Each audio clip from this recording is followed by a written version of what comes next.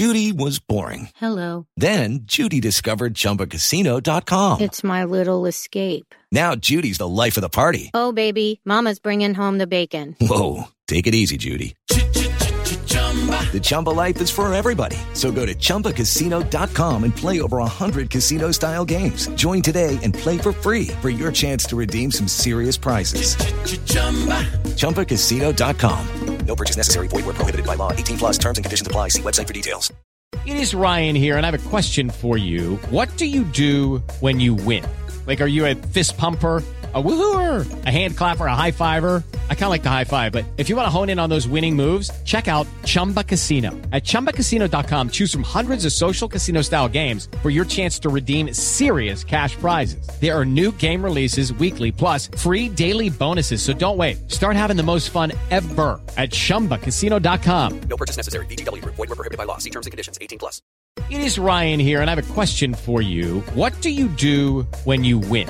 Like, are you a fist pumper, a woohooer, a hand clapper, a high fiver? I kind of like the high five, but if you want to hone in on those winning moves, check out Chumba Casino. At ChumbaCasino.com, choose from hundreds of social casino style games for your chance to redeem serious cash prizes. There are new game releases weekly, plus free daily bonuses. So don't wait. Start having the most fun ever at ChumbaCasino.com. No purchase necessary. VGW. Void where prohibited by law. See terms and conditions. 18 plus. This year, millions will be diagnosed with low energy, but Planet Fitness has the cure. Boost your energy with tons of equipment in our clean and spacious clubs for $1 down and $10 a month. Join the judgment-free zone today. Deal extended to Wednesday, April 12th. See Home Club for details. Hey guys, welcome to the Leading Edge Cricket Podcast, a podcast with just as many episodes as England batting collapses. I'm Rob, this is Rich. Welcome to the podcast. How we doing, buddy? You all right? Yeah, good, mate. Good. We're all caught up. We're all shook up. And I don't think any of us are actually surprised about what's gone on the fifth day. No, but wasn't it great to actually have a fifth day instead of like what happened in the first test? First test, as we know when we spoke last time, was gearing up to be an incredible finish, wasn't it? England were going to skittle out India. No question. I don't think anyone's argued that, have they? I don't think anyone has said that India would have hit those 157 runs with the 9 wickets in hand on the fifth day at Trent Bridge to win that test. England would have been one up. So wasn't it great? Obviously, I'm tongue-in-cheek here. Obviously, it probably would have been an India win, people, before anyone gets upset. But yeah, it was so good to actually see the final day, move towards a point where there was a real possibility of all three results for a while. And then a couple of blokes decided to have a little swing, didn't they? Yes. Yeah, completely changed. It changed the game. It changed the dynamics. It changed the momentum of the game. And unfortunately, Joe Root's come out and said, sorry, boys, this is on me. I've got this wrong. I got the tactics wrong. It's my fault. Yeah. I think that's really good of him as a captain to do that. And it's always right to lead from the front. You take your successes, but you also have to accept your defeats, don't you? And that's good of him to do that. So it was disappointing. I mean, India, let's get around it first. India won by 151 runs, skittled England for just 120 in the fourth innings. Just 9 overs left in the day. That's the frustration, isn't it? So close. When you think about people gritting it out a little bit, just to hang around if one or two batsmen or 3 or 4 batsmen just took another 2 or 3 overs each. Yeah, it's a draw, isn't it? Whether it would have been a deserved draw, I don't know. India were I'd say the better team in this Test match. Yes, but it was a tough one to watch as an England fan. I think we're going to get into all the bits and bobs, all the niggles, all the nicks, all the nonsense. But yeah, the key really, wasn't it, on that fifth day, in the fourth innings, was that partnership we just hinted about was between Mohammad Shami and Jasprit Bumrah. Now, as we started the fifth day, let's just get into that first. It was they had a lead of 154. You're thinking, if anyone's going to put a score on and get up to 298 and declare, then it's going to be Rishabh Pant, wasn't it? Absolutely, 100% it was going to be Rishabh Pant. Well, no, he was gone pretty early. 167 lead, 3 wickets remaining. You're into Sharma, Shami, Bumrah and Siraj. Well, Siraj didn't even have to take his pads to the crease. He was got pad rash, sat on the balcony. Sharma goes again in that first half hour. England are well on top. You're thinking England are going to be chasing less than 200. It's an England win, surely. Yeah. And then we start tipping over into the early 200s, Bumrah comes in. it's a short ball barrage, isn't it? Mark Wood had a bit of an issue with his shoulder from the previous evening. He came in and bowled absolute gas. Obviously, he was struggling, but he was still bowling really well. Now, before we get too far into this, let's just quickly cover this area, because this is where a lot of the game changed, isn't it? Shami, a sensational 56 not out of 70 balls. Brought up his 50 with a 6 as well. Perfection, boy. Perfection. And Bumrah, 34 of 64 balls not out as well. So that meant that they did declare 298 for 8. Does Bumrah become an all-rounder now? He's gone from averaging 3 to going top score. Is he on the all-rounder charts? No, absolutely not. Absolutely not. Shami batted well. Bumrah was gutsy, gritty, tough, stubborn, all those things, and he had a fair shout of luck as well, didn't he? You know, he was getting some edges. He found the rope 3 times, 3 boundaries on his way to his 34. It's all about different opinions now, isn't it? I thought when Bumrah first came out, I thought England had every right to go after him. Yes. Now we don't know hear what's being said, and we don't know what was being said in the first test. We know, and we spoke about, we weren't particularly happy with the likes of Robinson leaving a shoulder on somebody. And obviously, it was all bubbling over in the first test. Yeah. But in this, what happened with Bumrah bowling short ball after short ball at England's number 11, Jimmy Anderson, I thought was ordinary at best. So England had every chance and every right to go after him. But how long do you want to do it for, boys? Like you said a minute ago, Rob, you've got the top 6 or 7 out with good deliveries a lot of the time. Just bowl these guys out. The way to win the battle is just to tell them, wave as they're walking off the field. Yeah. And you can push them back. You can bowl the short ball to push them back as part of a plan. You can't just keep going to the well over and over again against 9 and 10 in the order. It's irresponsible cricket and irresponsible captaincy from the man that's setting the fields and asking his bowlers to go and execute on this plan. And like we said, fair play to him coming out going, you know what, I got this wrong, boys. But I'm going to put a different swing on this, and we've not spoken about this offline, is I think this is a stroke of genius from the Indian team. I really do. They like playing on the edge, and they like playing with niggle, and they know that they need to do something to bait England to play the type of game plan that they want them to play. Because they know facing Jimmy Anderson in England or Stuart Broad, I know he's not playing in this test, in England, is an astronomical task. And it's why they've failed so many times in England. Make them do something different. Target Jimmy Anderson. I don't know if this is what they've done, but if it is, it's a stroke of genius. Target Jimmy Anderson. You've got the England backs up. You're making them play a different game to how they want to play based on emotion rather than just really consolidated intelligence on the pitch.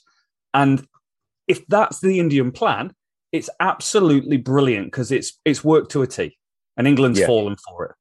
Yeah, absolutely. And when you look at Jimmy Anderson's figures in the second innings after his 5 for in the first innings, none for 53. We don't often see, especially in the second innings of the game, Jimmy Anderson wicketless. So that does tell you. And I don't disagree with you. This Indian team led by Kohli seems to like a scrap. He likes to get into a fight. Absolutely. And I've got no problem with that. Like I said, we don't know what's being said. This series is seriously at risk of boiling over. Yeah. And someone's going to get into some proper bother, aren't they? We've spoke about Siraj, we spoke about Robinson. Butler's always got something to say for himself, but every wicketkeeper in the world, just about, has got something to say for themselves. Correct. So there's always going to be that. Bowlers are always going to have a word. Yep. We've all done it. Everybody likes to have a little word at the batsman. If you're on top, you'll have a word. If you or you'll have a little grin or whatever. Yeah. And if they're coming after you, you're definitely going to have a word. So it is what it is. But it's like, it does seem like it is playing into India's hands a little bit, doesn't it? England lost their heads a little bit. The counter-attack came, and then England just had no response. And when you're 2 down, I'm not going to jump into the batting just yet, but when you're 2 down for nothing, then what are you going to do? India are on top. How many games of cricket have you played when you just need to make a good start? As soon as you let the fielding team and the bowling team into an innings, they're away, aren't they? Yes. They're away. The noise is there. The tails are up. And you're up against it for the rest of the innings. It's all about that top of the order. And we've spoken about it time and time again. And if we can't produce a top order, the guys that are in there, if they can't even hang around, then I have no point to make of why they should be there. But yeah, it was all about the Shami and Bumrah partnership, wasn't it? Like I say, they did declare. It made no sense to me whatsoever why they came out after lunch. They came out after lunch, hardly scored a run, took 10 minutes while Mohamed Shami replaced his thigh pad. And then they lost another 2 overs for a change of innings. It made no sense. So England were set 272 in 60 overs. If it had been 272-ish in 64 overs, I don't think England would have set themselves to go for it. It's all irrelevant. Yeah. But Kohli, the genius, in my opinion, should have declared earlier. I think there was enjoying Shami and Bumrah that much that he probably lost track a little bit. Do you think it's a psychological edge to that? Let's take England back out there like it's almost just going to be a walk down the road for it. Yeah. And then go, sorry, openers, you've had 10 minutes. You need to now go put your pads on quickly and come out and bat. Yes, absolutely. And this is the thing. I don't disagree with any of that. But if he wanted England, forget about how England battered. But if he wanted England to come out and go for it and set a score that they might actually go for, then it might well have been sensible to have declared 20 minutes before lunch. Yeah. And made them rush off the field and then have to survive 10 minutes or 2 or 3 overs before lunch. He probably preferred the set, like you've just said, he probably preferred the idea of, let's force those openers out again, get them back out to the crease again. Then they have to dash off, then they have to paddle.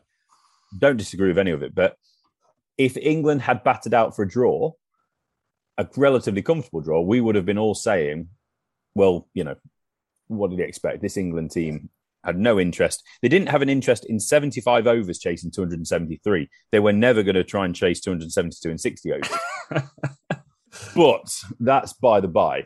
England didn't have a choice in the end, did they? 2 wickets down very, very early. It was always going to be up against it, and it was always going to be India as favourites. But it took it 9 overs. That's all it was left in the day. 9 overs, Rob. And nearly. I think you've got to look at, one, the quality of the Indian bowling was very, very high. The atmosphere, it was very much 1 versus 11 on that pitch. They were so loud, so into the games. It's so on top. We've been there in games of cricket where you're on top, and it just feels like every ball's going to be a wicket. And it did feel like that. But you look at the start that the England openers gave the team to try and bat out on a 4th day in England with India on top is incredibly difficult. Let's make no mistake about that. That is an incredibly difficult job they're trying to do. Yep. However, there are certain expectations about what you should be able to do. And Sibley and Burns once again found themselves not performing to the expectations. And this England opener issue is massive. And the reason I say that is if we look at opening batsmen across Test match cricket since the start of 2018 in the last 3 years, other than Bangladesh and West Indies, Zimbabwe and Ireland, England have the worst average of openers in Test cricket. And India average over 40. England are below 30, only 2 above Bangladesh. There's a huge problem. But even if you go back to 2016, Rich, and we're going there was only averaging 35 years ago. So it's an ongoing issue. And you could turn around and say, oh, well, it's because we play half the games in England. Yeah, we do. But we average the same in England as we do overseas. We average 30 at home and 29 away. India and New Zealand come over here. They average over 40 with their openers. Yeah, I keep hearing at the moment about when England's selectors are looking at players, is it a low weighted average? They're actually looking at, say Rory Burns and Sibley are averaging 30-ish. Yeah. They're using a weighted average or something. So, because a lot of the games are in England. So they're giving a little bit of credit. So it's so difficult in England that they're adding a bit on by the sounds of it.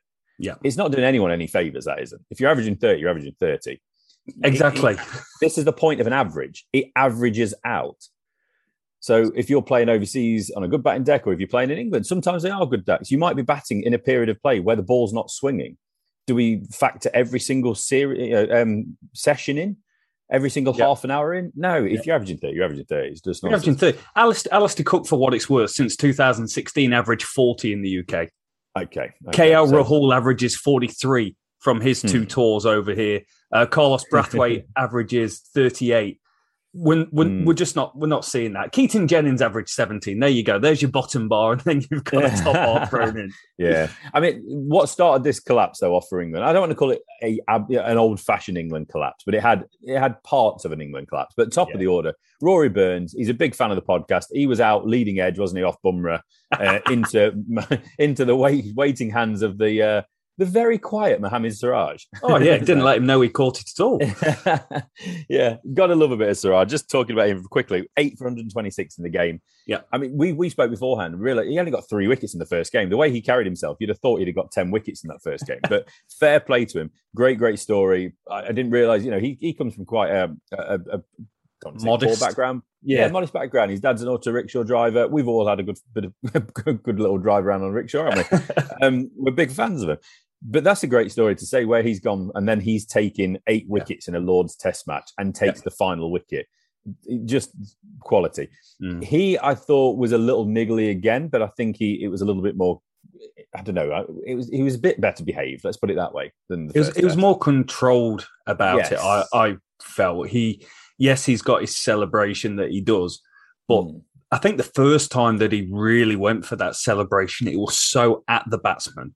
Whereas now it's almost like you see Ronaldo score a goal and he does it. He does his celebration, and Mbappe scores a goal. He does his celebration. Well, Siraj does that, and every kid in India is going to be running around doing the Siraj celebration. So it felt like it's got a little bit of a different meaning to it rather than just being really aggressive towards a batsman. Yeah, definitely. It's a fine line still, though, isn't it? And this series is it's a tinderbox, isn't it, at the moment? It could really boil over in the next test. So I'm sure the match referees, I'm sure the captains and officials will be trying to get their heads together, or at least get the captains together of the teams, and just trying to start over a little bit, isn't it? It's a real niggle to the series, and we're enjoying that, but it could really get into some, not where you want it to go in Test match cricket. It's interesting, mate, because it's got the feel of an Ashes to it. Yes. The intensity of the game has got the feel of the Ashes. And if it was an Ashes Test match, I wouldn't be looking at it the same way with some of the niggle. I'll be like, that's part and parcel of playing that top level game. And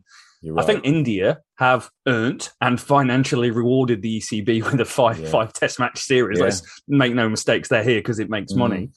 And they're a box office team, and it's big business. It's a really good shout, actually, Rob, because they are playing it like an Ashes. Whereas England, I don't think England realised what it was going to be like. I think they thought it was just going to be a summer Test series. They knew it was going to be tough, obviously, against the second best team in Test match cricket. Just joking, guys. I'm just joking. Oh, they are number 2. They are technically number 2. They are number 2, and New Zealand beat them. So they're the second best team in the world, and New Zealand's number 1. Exactly. Argue with a Kiwi. So anyway, let's get back to it. So Rory Burns, leading edge, he's out very early on, 1 for 2. Yeah. 1 for 1, sorry. Dom Sibley, he's caught behind. He walks. He's gone. The first time in home Test match in an innings as both England openers been out for a duck. Only the 6th time it's ever happened. Wow. If that's not a line to draw under this pair, then I don't know what is. So that's incredible. And Sibley's poor run continues. We've got to say, this year, 2021, COVID striking year, England played 10 Test matches. He's played in every single one. 20 innings, 356 runs, averaging 19. 4 ducks. This is a huge problem this year. Yeah. Rory Burns has had 5 scores of 0 and Sibley 4. See what I'm doing with my hand? 5 and 4. That's not good enough. 9 times your openers have been dismissed for 0 out of 10 Test matches. It's not good enough. It's not. The man that we were talking about that we would like to have seen opening in this Test match ended up batting at 3. Firstly, what's your thoughts on that? Really, I have mine. So not good. No, not good.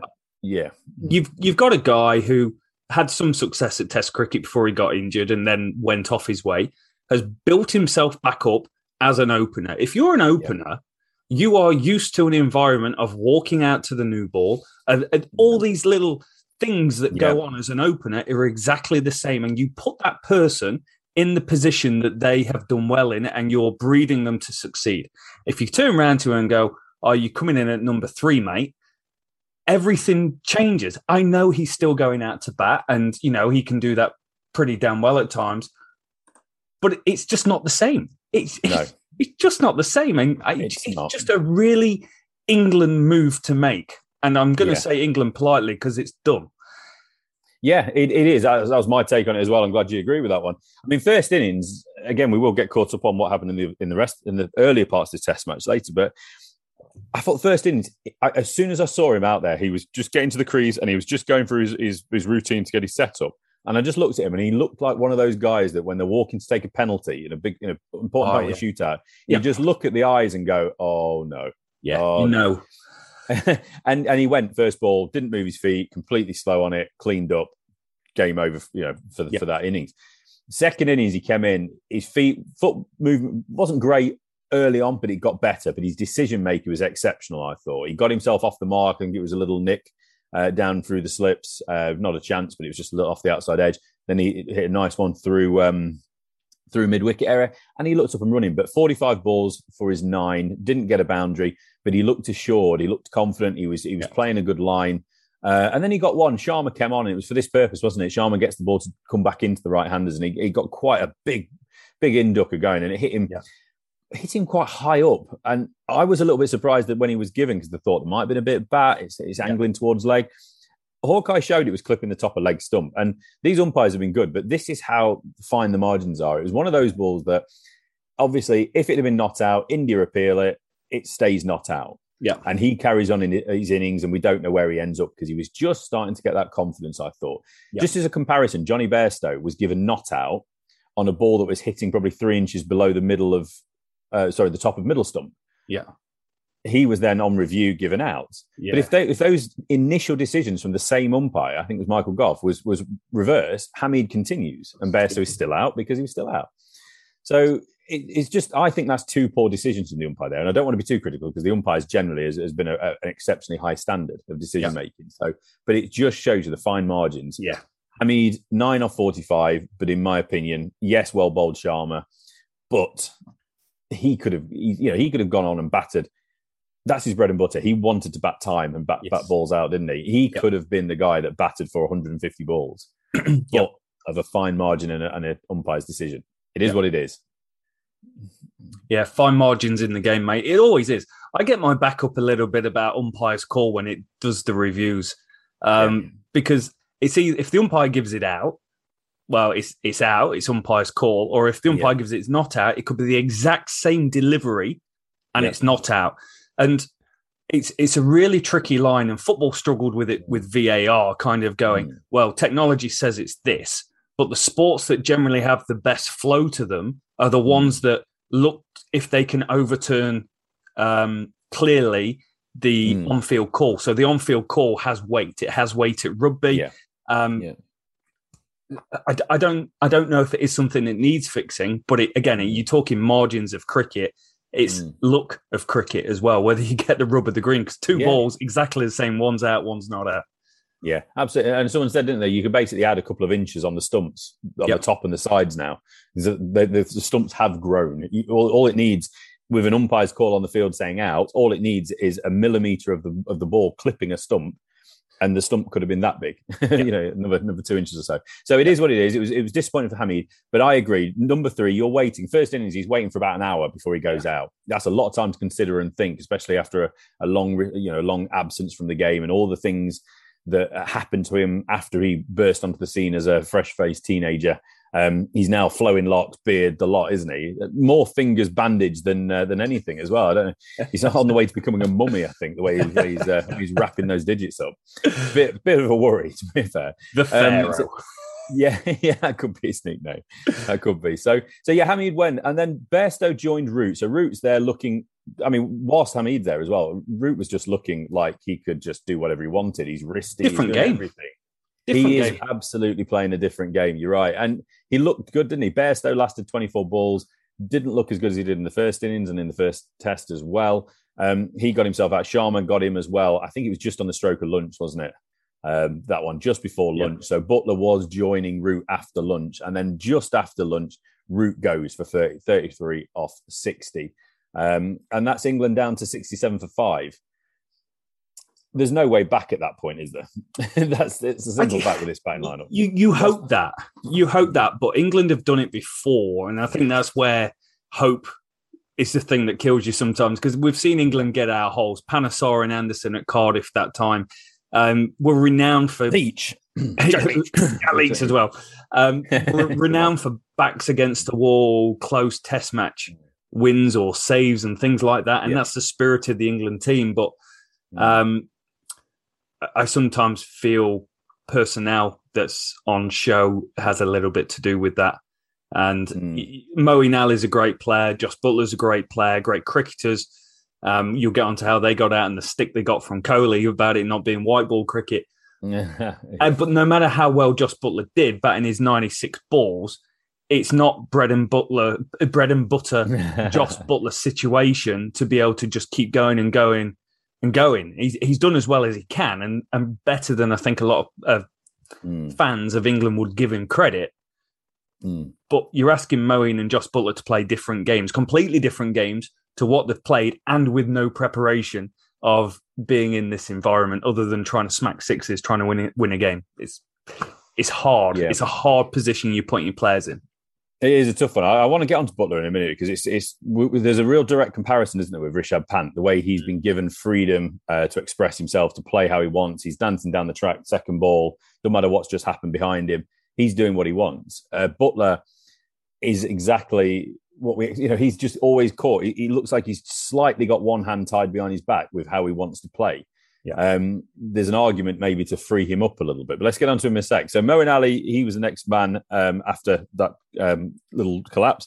13. He got 27 in the first innings. I think he took 3 wickets in the game. Yeah, I thought he had ball pretty well. Yeah, nice to see him back, I think. And I think England missed a trick by not including him in the first game, in the first test. And then Sam Curran, he's in the team. He's a promising young bowler. Yeah, we've spoken about this. He's got something about him. He's got a niggle. He's got that something that we often talk about in a test match cricketer. I don't know what he needs to do to become an absolute nail-on test cricketer. In my opinion, there's 2 things. He needs to go away and do a Chris Woakes and add 5 or 6 mile an hour on his bowling consistently. Yeah. He's got the left arm angle. He's got all those other X factors that we're talking about. Or he needs to go and become a Ben Stokes-esque batsman. I'm not saying Ben Stokes, but have the ability to bat at 6. And I think that's fair, mate. Yeah, and just to kind of get it out there, he got a king pair, which means first ball in the first innings, he's gone. First ball in the second innings, he's gone. That does not happen very often. Hamid was on a king pair, but he got himself off one, obviously. But yeah, unfortunate for Sam Curran. A tough test match for him. I think you've got to look, again, I'm talking preparation and environment. The guy's a white ball, not superstar, but regular around franchise cricket around the world. And that's become his bread and butter, mate. So 4 wickets at an average of 71 this year in test match cricket. And if you look at England bowlers across the last 3 years, you're talking Broad, Anderson, Stokes, Woakes, Archer, Wood, Robinson now, and Curran. Curran's bowling average of 38 is by far the worst over the last 3 years out of all those bowlers. England like him because he adds runs down the order. If he doesn't add that to the team, what are you doing? I think they've tried to replace Ben Stokes by going with the Curran selection and going with Moeen Ali. And I think you need to be either one or the other. With a batting lineup this fragile, do you play a genuine batsman, or do you go with Jack Leach, who I still don't know how Jack Leach doesn't get a good rub of the green in this England squad, mate.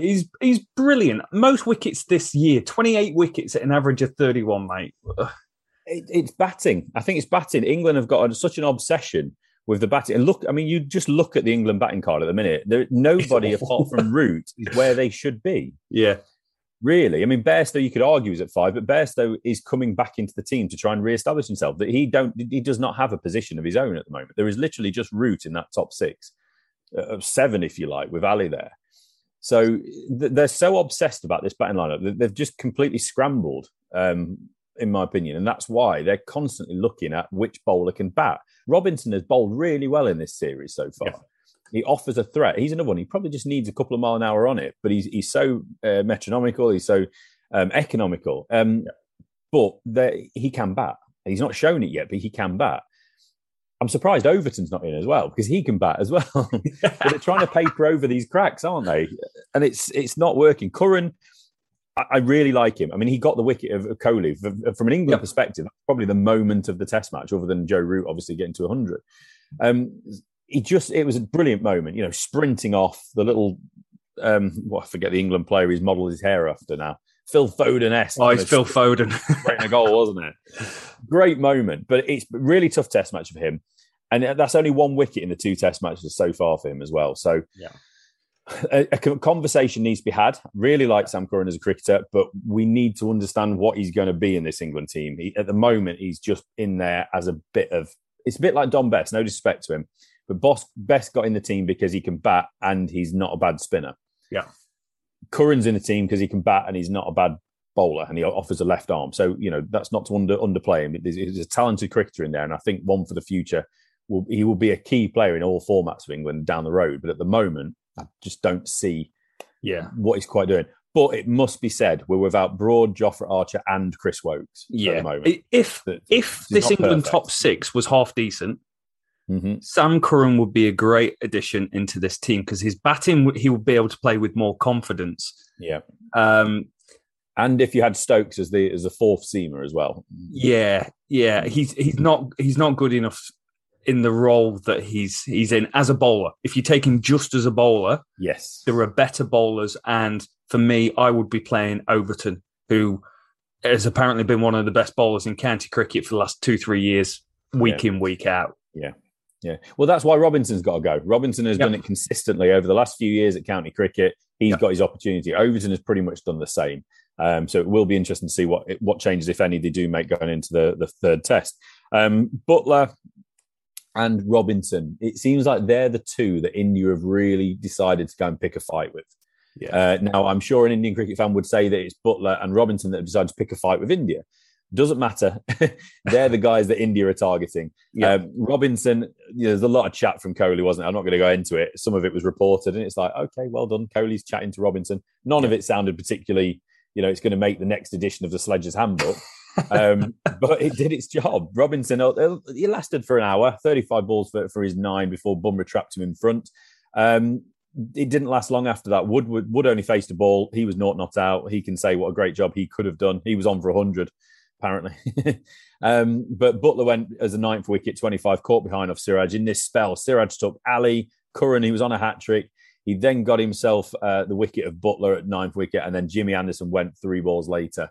To wrap it all up, 120 all out. Bumrah with the wicket of Robinson. And I know you was particularly impressed with that dismissal of Robinson. Yeah, absolute class, mate. Absolute class. Round the wicket, slower ball. And he could play that 100 times in the nets, and I still think it would do him. Absolutely. All ends up. It was up there. The best slow ball I've ever seen bowled was Steve Harmison to Michael Clarke. I knew you were going over this. Yeah. And Mark Nicholas's commentary. Steve Harmison with the slow ball, one of the great balls. And this, in terms of a slower ball impact in Test cricket, is equally, maybe not equally, but it's as good a slow ball I've seen in the last 5-6 years in Test cricket, easily. Yeah, no matter what started this nonsense between Bumrah and England, Bumrah's won the battle, hasn't he? He's got himself 34 not out in an absolute instrumental partnership of, what was the partnership now? I'm going to look at my notes. 89 for that 9th wicket between him and Shami. He then gets 3 for 33 in the second innings. Yeah. To go alongside his, where is he now? Wicketless in the first innings, actually, but he's got 12 wickets in the series so far. Obviously, a good first test as well. But he's won the argument. He's won the battle. England, it's not a back-to-back, so we have got until next Wednesday before the next test starts. So England have got time to go away and just settle things down a bit, clear some minds, clear some heads, and really consider what's going to win a test match. How, not just the selection of 11 players, but how are we going to play? What brand of cricket are we going to play to beat this India team? We can see, like you've made the great point, of we've got drawn into an argument. We've got drawn into a battle, haven't we? Yep. Whether we started, whether they did it, it's irrelevant. But that's what India has done in the end, and that's what's cost us. Yeah, they've come out firing in that 4th innings. They were completely on top from the 3rd innings, and they've just been all over us. As simple as that. Yeah, much deserved win. Should we just get caught up on what else happened in the Test match? Because KL Rahul was the man of the match, and we've not even mentioned him yet. Yeah, what a knock from that man! What an absolute knock! And what a start to the Test match. England win the toss and then put India in, and the 126 for 1 by the time Rohit Sharma, with a just incredible 83 off 145 deliveries, doesn't do him justice, that strike rate. 57 is still a good strike rate. But that was one of the top innings. It felt like he'd scored a big 100, just the way he was playing. Pujara failed, Rahane failed in that first innings. Rahul, though, 129. He was going at Sibley-esque, about 10 strike rate. And then but this is the point we've made about Sibley. Sibley doesn't, for me, ever seem like he's going to get ahead of that 20, 30 strike rate. Whereas Rahul went through the gears. When you broke down his innings into balls or whatever you want to call it, I think it probably was, we broke it down into balls. It just got quicker and quicker and quicker as his innings went on. And he ended up with a strike rate of 51. And that was a man of the match knock. It's as simple as that. He kept going. Yeah. He obviously in the team as a replacement for Agarwal as well. He wouldn't have played the first test if it wasn't for injury. And I just don't see now how they can drop him. I think Pujara could be the man, or would have been the man that was at risk along with Rahane. But they had a really good knock in the second innings. We'll get onto in a sec. So anything else from that first innings from India? Obviously 42 for Kohli, 37 for Pant, and Jadeja 40. No one else really struggled the scorers. Anything else in that India batting lineup from the first innings, Rob? Just Rahul's class, 526 runs in England now at an average of 43 with 2 centuries, mate. They're class numbers. And I think you've got to look at Rohit Sharma as one of the best openers in world cricket. He's got an incredible record in India. And now he's coming over here. And there's him and Joe Root that looks like they're playing on a completely different wicket time in the ball. To anyone else. And it is so nice to watch. Dealing in boundaries, looking absolute class. And shout out to Jimmy Anderson, 5 for 62. I thought Jimmy was brilliant. Ollie Robinson was half decent. He went at 2.21 economy rate. It did feel to me like he was maybe a little bit looser than that. But on the whole, he's got great control. And he always, to me, feels like he's got the potential to break a partnership, to pick up a wicket. Because he's always nagging around that top of off stump, nipping the ball both ways. It's quite hard to bat against, and it's coming from such a big height. And one of the things I really like is he's never bowling from the same spot. He's always varying where he is on the crease and where his release point is. Just a really talented bowler, and just a good addition, a really, really good addition to this team. Yeah, and he's come through at the right time, hasn't he, in a lot of ways. Obviously missing Broad for the rest of this series. That's a huge hole in that England bowling lineup. So it's good that Robinson is stepping up. And he's not just giving you wickets, but he is giving you control with that economy rate as well and bowling long spells, which is what you need as a captain, isn't it, sometimes, especially when other players, again, no disrespect to Sam Curran, he's gone at a 3.27. Mark Wood went to 3.76. Obviously, he's in the team for a certain reason. So he will sometimes go for more runs per over than you'd want him to, but that's what's going to happen with quick bowlers occasionally. It's a difficult one. Wood looks like he's struggling. He obviously got that shoulder issue. Yeah. Obviously, we've got a week off, haven't we? But it will be interesting to see the makeup of this bowling attack. They called up Saqib Mahmood. You've got Overton in the squad, but the squad was only picked for the first 2 test matches. So I would assume they will then go away and pick a test squad for the final 3, because I think they probably are back to back after this. They are. They go back to back. Final test on the 10th of September. Crikey! I'll be scraping the ice off the windscreen in the morning for that one, Rob. That's a bit. It's a bit rough. I think they'll make changes for that, and we'll probably touch on that at the end. Yes. Who we think they'll bring in.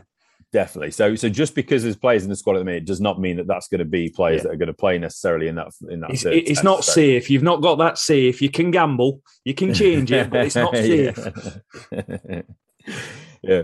So that's where we got up. So in England's first innings, okay. So Sibley's gone for 11. Siraj has got him. Flicked one up, didn't he? I really like the fields. No, exactly. And I really like the fields that India was setting. Kohli he had a couple of mid wickets in and he had a very, very straight mid on. Yeah. One of those field positions where they're basically stood on the cut strip, aren't they? Yeah. So Sibley's fell into that trap. Obviously, we spoke about Hamid, really unfortunate. Let's just talk about the Burns and Sibley first on this one. So Sibley, 11 off 44. Burns, 49 off 136 deliveries. Yeah. Speak to me. Talk to me. What can we take from this first innings for England? Because we've obviously already spoke about both of them getting a duck. We've spoke about their poor records and the number of failures. Yeah. Burns scored 49. He looked okay. Yeah, he does look good, though. Burns has scored runs against Australia. He's got 100 against Australia. He's got 100 against New Zealand's world-class attack. He is quality. The problem is he's averaging 30. So he'll get a couple of tons. He's only got 1 ton, 150 this year, 5 ducks thrown into the mixer from 6 test matches. It's inconsistencies and real low scores that's the problem. When I saw Burns was going, I half expected him to go fairly big. I'm talking like 70 plus here. I'm not saying 200. But to me, Burns is an England opener. He is an international opener, regardless of his technique at the moment. There's no one else that's going to come in and do better. And overall, he's averaging 33, 34. And there's not much around that's averaging more than 33, 34. If we look at the teams, I'll correct that. Sri Lanka averaged 35, South Africa 36, New Zealand 36, Australia 37, India 40. That's since 2016 over the last 5 years. So he's below average for the majority of test nations. But he can play against Australia, and I think he needs to go to Australia. And the fact there's no way in the world England are going to make wholesale changes. They're going to tinker. They don't like to make wholesale changes. They've already removed Crawley from the lineup. They've removed Pope / Lawrence. It could be injury for Pope, but Pope we thought might play in the second test, but he was on the morning of the game. He was let go and went to play for Surrey in the Royal London. Yeah, that was a strange one for me, in my opinion. But because I did honestly think Hamid would be an opener, and then you would need a number 3 somewhere. I think if you're looking at these two, don't want to get too far down this path, but if you're looking at these, Sibley must be the man because they're only going to make one change, assuming they make a change at the opener. And if they don't make a change at the opener, they're just increasing the pressure on both of those openers and on your number 3 and what comes behind that. You're putting pressure on Root as well as a captain, as a batsman, not just as a captain. So you have to make a change at the top of the order. Yes, there will be a different pressure that comes from that because it was somebody stepping into the side. Yeah, but you would assume that Hamid, yes, he's not had the best test match anyone would have expected from him, but he's got to open. It's simple as that. You've brought him in, you've given him one game. The first innings, I can almost write that one off. Yeah, first ball, he's just got one. He just wasn't there, and I think a lot of the reason for that and a lot of the fault lies with his selection at number 3. Yeah. He obviously has to take responsibility because he wasn't obviously ready at that moment. Yeah. But in the second innings, he showed me enough that he can be an opener. And I thought, like I say, he was a bit unfortunate. So he has to open. So you're probably looking at Sibley, aren't you, as the man? Gotta go. Really. 22 test matches, mate. He averages 28. We gave Keaton Jennings 17 test matches. He averaged 25. Mark Stoneman, 11 test matches, averaged 27. There's only one between Stoneman and Sibley. And for what it's worth, I thought Stoneman was a much better opener than Dominic Sibley and constantly scored 20s, 30s. You think when Michael Carberry was opening for England, he scored runs in Australia but got dropped afterwards for constantly scoring 30s, averaging what 30. Give. Yeah, exactly. I just don't... Sibley's not there, so Hamid's 100% got to come in. Yeah, absolutely. So Bairstow, obviously, after his 29 and 30, I think it was, or 27 and 30 in the first test, he got himself his half century on his return, 57. Butler, 23, 54 strike rate. Again, it's what we spoke about. He's a little bit in between, isn't he? He batted okay. I think he batted better in this test match. It looks like he's had a bit of time in the nets with the red ball. I know Ali, 27, the bowler's pretty much nothing, as we spoke about, with Sam Curran as well, getting his golden duck and his king pair. So before we get onto Root, what about anything from Bairstow, Butler, Ali? Bairstow looked good. His first test match, he looked good. He had periods where he's so talented when he's in. The problem is, as a test match cricketer, he averages 30-ish, maybe up to 35. I've not got the numbers straight in front of me. And that's just going to be Johnny Bairstow. He's not in... he's 32 years old now, but he's not in all the test matches he's played, 76, he averages 33. He's not ever at that point had a peak that makes you go, this guy's got the ability to go to the next level, score 20 centuries for England, or be a constant middle order batter averaging 40 or blowing out series and averaging 60. He's never given me that. He's one of the most talented, best white ball players we've ever had. But as a test match cricketer, he's always just going to be, I don't want to use the term mediocre, but he's never going to be that next level up that allows him to be a world-class middle of the order batter for me. But now's the time, though. This is where we're going to find out. This is his opportunity. He's been in and out the test side. He's been in as a batsman. He's been in as a keeper. He's been in as an opener, as a number 3. There's probably not a spot in this lineup he's not batted for England. Yeah. So now is the time. He is arguably one of the most talented batsmen we've produced in a number of years. Whether or not the actual success that's come with it is consistent with that comment we just made, but he now has the opportunity to show that he is actually one of the best 5 batsmen at Test level for England. Yeah. I think he'll get this opportunity. Whether he bats at 3, whether he bats at 5, I don't know. It'd be really interesting to see what happens at that number 3 position and the opener, and that will dictate, I think, where and who bats between Root and Buttler. Do you go with Bairstow at 3? Just for the record, Bairstow since 2016 has batted at 3 14 times for England, innings-wise, 400 runs at an average of 30. Yeah, I don't think it's right, but I think, as we touched on in the last pod, mate, Nasser Hussain was saying he's a makeshift number 3. Now, you either go bold and you go, right, I've identified certain players that I think can not only play against India, but can also go to Australia. Yeah. A Dawid Malan, for example. I'm not just saying him, but I'm just using him as an example.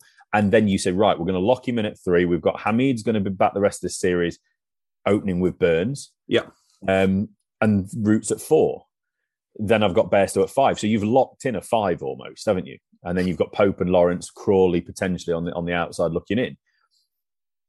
So if you don't want to do that, then you move Bairstow up and then you use those players that you've had in the squad already, which is a Dan Lawrence or an Ollie Pope, if you think one of those is the way to go forward. So it's all about what they believe. And England tend to like to keep players from within the setup rather than bringing someone in from the outside. They do. So that's why I think they may go with someone like Bairstow at 3. I don't think it's the right decision. I think by the time we hit the Gabba for the Ashes, Bairstow will not be at 3 if he goes at 3 for the third test. But that's something we can chat more about as we look forward to the next test. Yeah.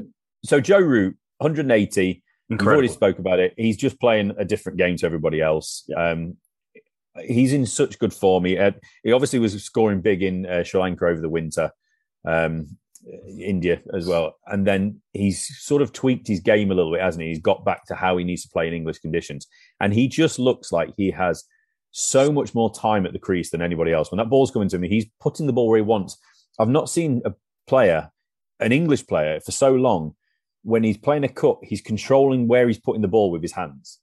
When he's playing a pull shot, he's controlling where he's putting the ball. He's not just hitting the ball. Yep. He's not doing what I do, and it's a cut shot. You just try and smack it as hard as you can.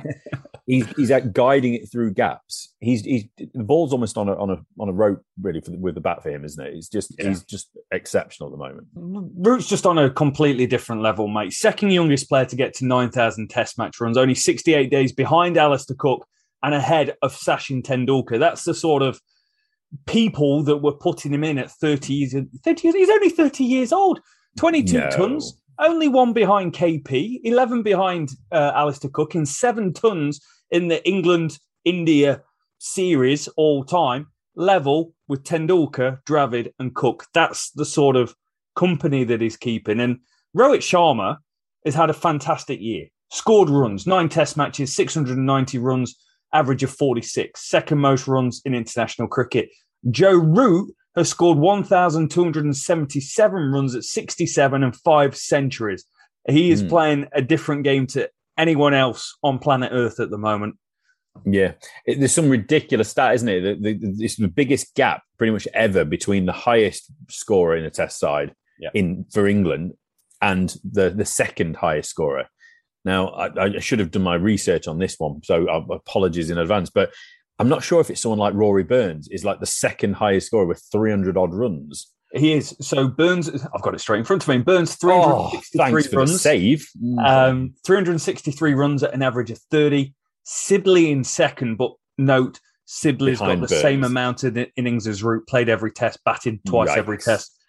Average of 19. Lawrence, 354 runs, average of 27. Bairstow, 285, averaging 25. Buttler, averaging 31. Pope, averaging 21. Stokes, 25. Crawley, 11. So what we're saying is, if it wasn't for Joe Root, I don't know where this Test side would have been. Yeah, they literally would not have batting. Yeah, I think last podcast we spoke about Steve Smith's 2019 Ashes, playing a different game to everyone else, scored 17,000 runs and the rest of Australia couldn't do anything, but they won the series because of him. Joe Root is playing Steve Smith type cricket. Yeah, he's on a different planet at the moment, isn't he? And I think he's now up to second all-time runs scored in Test match cricket, isn't he, for England? He is just behind Cook. He's overtaken Gooch.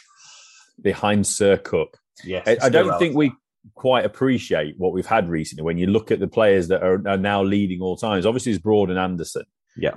You've had Cook in recent years. You know, you look at the likes of Bell and Peterson. Yeah. Obviously, Root now as well.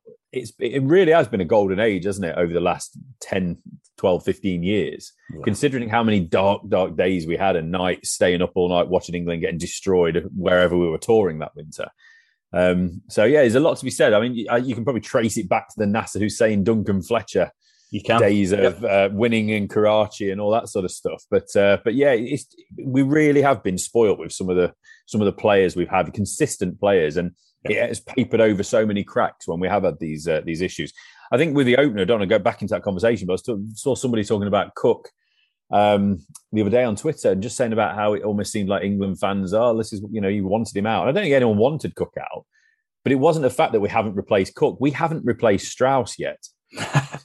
That's the problem. Cook came in with Strauss, and we didn't ever replace Andrew Strauss. So it's bizarre to say that, especially when you see him walking around now. It feels like an age that he played Test cricket for England, but that's where we are. But Joe Root is just simply exceptional. There's not enough superlatives for him at the moment. Long may it continue. And for the sake of English Test cricket, it has to continue, Joe. Yeah. Because if it doesn't, we're going to be all out for about 90 in the next game. So I think we've kind of covered off a lot of the Indian team, haven't we, at the moment? So we've got to bowling, but Siraj 8 wickets in the game, as we spoke about. Shami's bowled well again. Sharma took 3 wickets in this innings. I think he got himself 5 or 6 for the game. Yeah, just having a very quick scan now. So yeah, he got himself 6 again. I'm sorry, 5 for the game. It's an all-round bowling attack, isn't it? Sharma's got that height. He's got the ability to put it both ways. He's one of the leading wicket takers in Indian Test match history. Yes. Bumrah gives you that pace, that nous, that all those other words we spoke about when we spoke about his batting. He's just got something about him, that little grin as he's trundling in off the shortest run-up a quick bowler's ever had. Shami is doing what Shami does in English conditions, and Siraj is bringing that little bit of fire and attitude and all the rest of it. It's a really well chiseled, sort of balanced, isn't it, bowling attack for India. You've got Jadeja coming with spin. He's played well with the bat as well. It wouldn't surprise me if we see Ashwin in the next game. I think you've got to give him a game at some point. You can't have him coming around carrying bottles of water, can you? But it's as good a bowling attack as we've seen for a little while now. And it's a surprise when you see someone like Siraj keep that place above one or two others. Hard to get your bowling spot in this lineup. Definitely. You've got to say, out of the Test matches he's played, he's earned it. He's earned the right to be a part of that third Test match. I feel like he's the sort of guy that Kohli really likes, because he is all, I use the term piss and vinegar, but he's full of beans, mate. And he wants to win and he wants to do well. 27 wickets, an average of 26, start his career, 7 Test matches. I think that's a pretty good return to start with. It's not bad, and it will go strength to strength as well. If he just finds his way to settle in, he's made a name for himself now. People know who he is. People are keeping an eye out for him, obviously, because of the way he's behaving on a field. And I'm not saying that in a detrimental way, but he is setting himself up for who he is. So he's going to get his detractors, and he's going to get people that are going to target him. Because if he's going to go the way he is, then he's putting his head above the parapet, isn't he? So let's see what comes with him. It's going to be really interesting. I just hope that people like him and Robinson and others just take it back a few steps before we get into that third Test. That's all I'm after. Don't mind the fire and all the rest of it, but it's just starting to cross a few lines, isn't it, with maybe 1 or 2 things on both sides. So it'll be interesting to see how that goes. So let's just kind of close this circle off, Rob. We started, didn't we, on the start of 5th day with Rishabh Pant and Sharma. India before that, Rahul, obviously man of the match, Rahul, with his fantastic innings in the first innings. He got a failure of 5, Rohit Sharma 21. So England were really in the game, getting a couple of early wickets. Kohli gone for 20. We spoke about that Curran moment, didn't we? That was a 1 wicket for Curry in the game. Pujara and Rahane, the 2 men that you have to say, well, Pujara especially, there's not many more chances coming for him.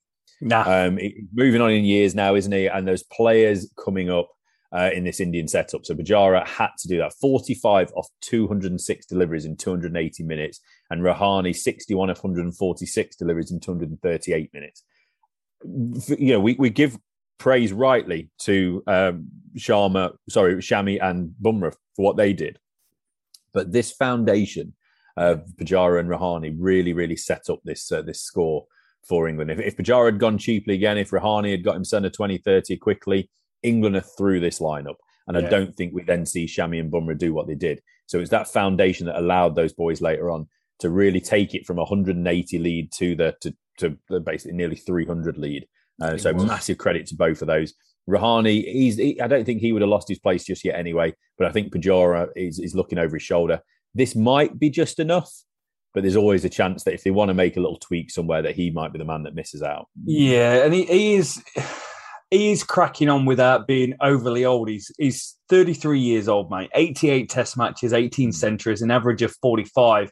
Only averages 26 in England from 12 test matches. And I find that hard to believe for a player that's done so many stints in county cricket. He hasn't got it going. Whereas Rahane, on the other hand, 33 years old as well, 76 test matches, 12 centuries, average of 40, comes into the UK, averaging 24. So this is two of their backs to the wall players in a difficult situation, coming up big when the team need it. And this is the time. This is the time where India really believe they're actually going to win cricket in England. And they are. They could be 2-0 up if it wasn't for the weather. They are playing the better cricket. Shocking. England will win in that game. No problem. Jimmy on the fifth day. Yeah, right. And just like that, Virgin Media has cut Rich off and cut off the podcast late. But we are about an hour of the way through. We've covered the test match. We're all ready to go. We've got 3 test matches coming back to back to back. It's going to be absolutely huge. Can India finally go and win in the UK? And can England find a way to stop this Indian juggernaut rolling straight through them? They've got questions around the top order. We spoke about what we would like to do.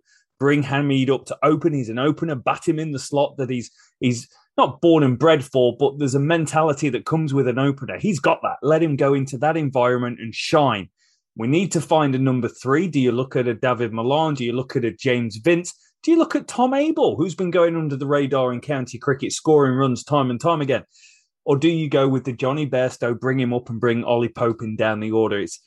It's very tricky for England because the 3 test matches out from a very difficult Ashes series without English support down under, which is going to be incredibly hard. And Australia currently plummeted deep and dark into many, many lockdowns at the moment.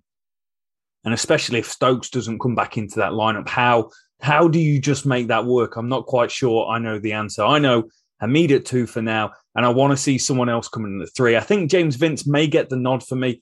Did well down in Australia a few years back. Sort of character that could do well there again, get him back into this environment because England, they've put their chips down and they've gone Burns, Sibley and Crawley, 1, 2, 3, and invested time, and it's just gone wrong at the wrong time for them. So big gaps to go. If you've enjoyed this podcast, guys, make sure you subscribe. It does help us with the algorithms. Check us out on YouTube. You can subscribe to us there and follow us on Twitter. There's always some good cricket banter going on. But thank you so much for listening, guys. If you're watching on any of the platform, comment and let us know what you think is going to be the prediction for the 3rd test. We'll be back with a preview just before the start and when England release what their team is going to be. You've been legends. Till next time.